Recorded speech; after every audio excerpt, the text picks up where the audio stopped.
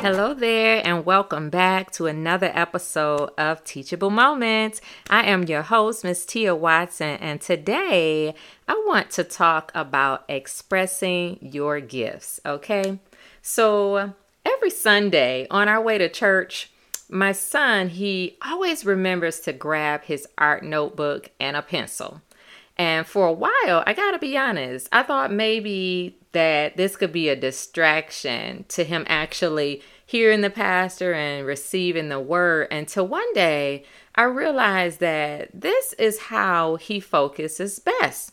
So after church, people would always make their way over and they would see what was in his notebook, in his notepad. And so I realized that my son's art held power.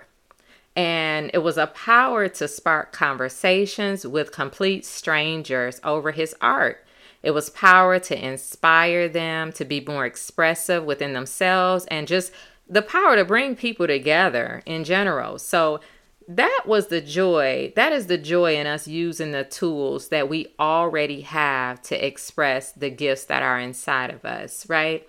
So if I were closed-minded or just intent on acting on what I felt was best by telling him, no, leave your notepad at home, well, not only would I have been suppressing my son's gifts or removing his state of flow, but I think I would have been denying his ability to focus on his own way.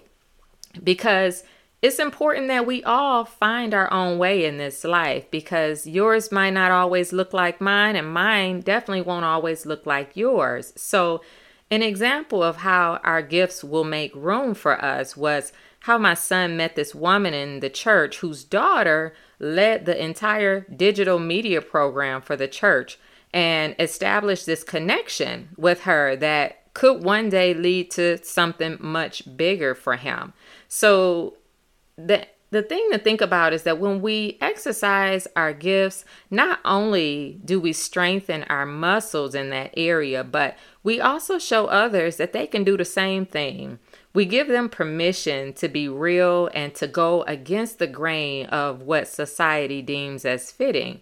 You know, our gifts give us a voice that aren't always verbal.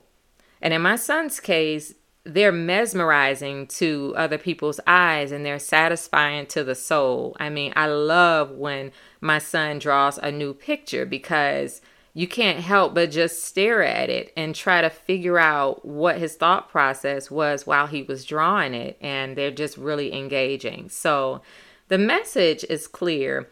We should always allow others to express themselves however that may look to them. And you focus on expressing yourself just as freely. Because once we put away the notepad of keeping tabs on how we think that others are supposed to live their lives, and even ourselves, we feel less judged, we create deeper connections with others, and together we begin to thrive.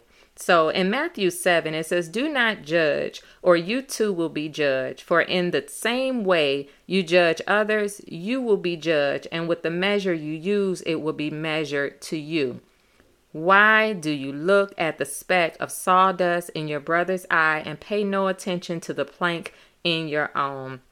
So let's stop delaying our choice to live on purpose, okay? So a few questions that I want you to ask yourself is, number one, how are you outwardly expressing the gifts that live on the inside of you? That's the first one.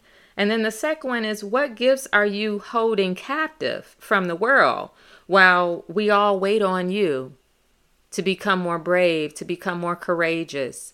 We are waiting. So I just want you to ponder on this message today of expressing your gifts, and definitely use my son as an example, and don't let anything stand in your way. Okay. So once again, thank you so much for listening. I can't wait for you to join me on the next episode of Teachable Moments, and I will see you next time.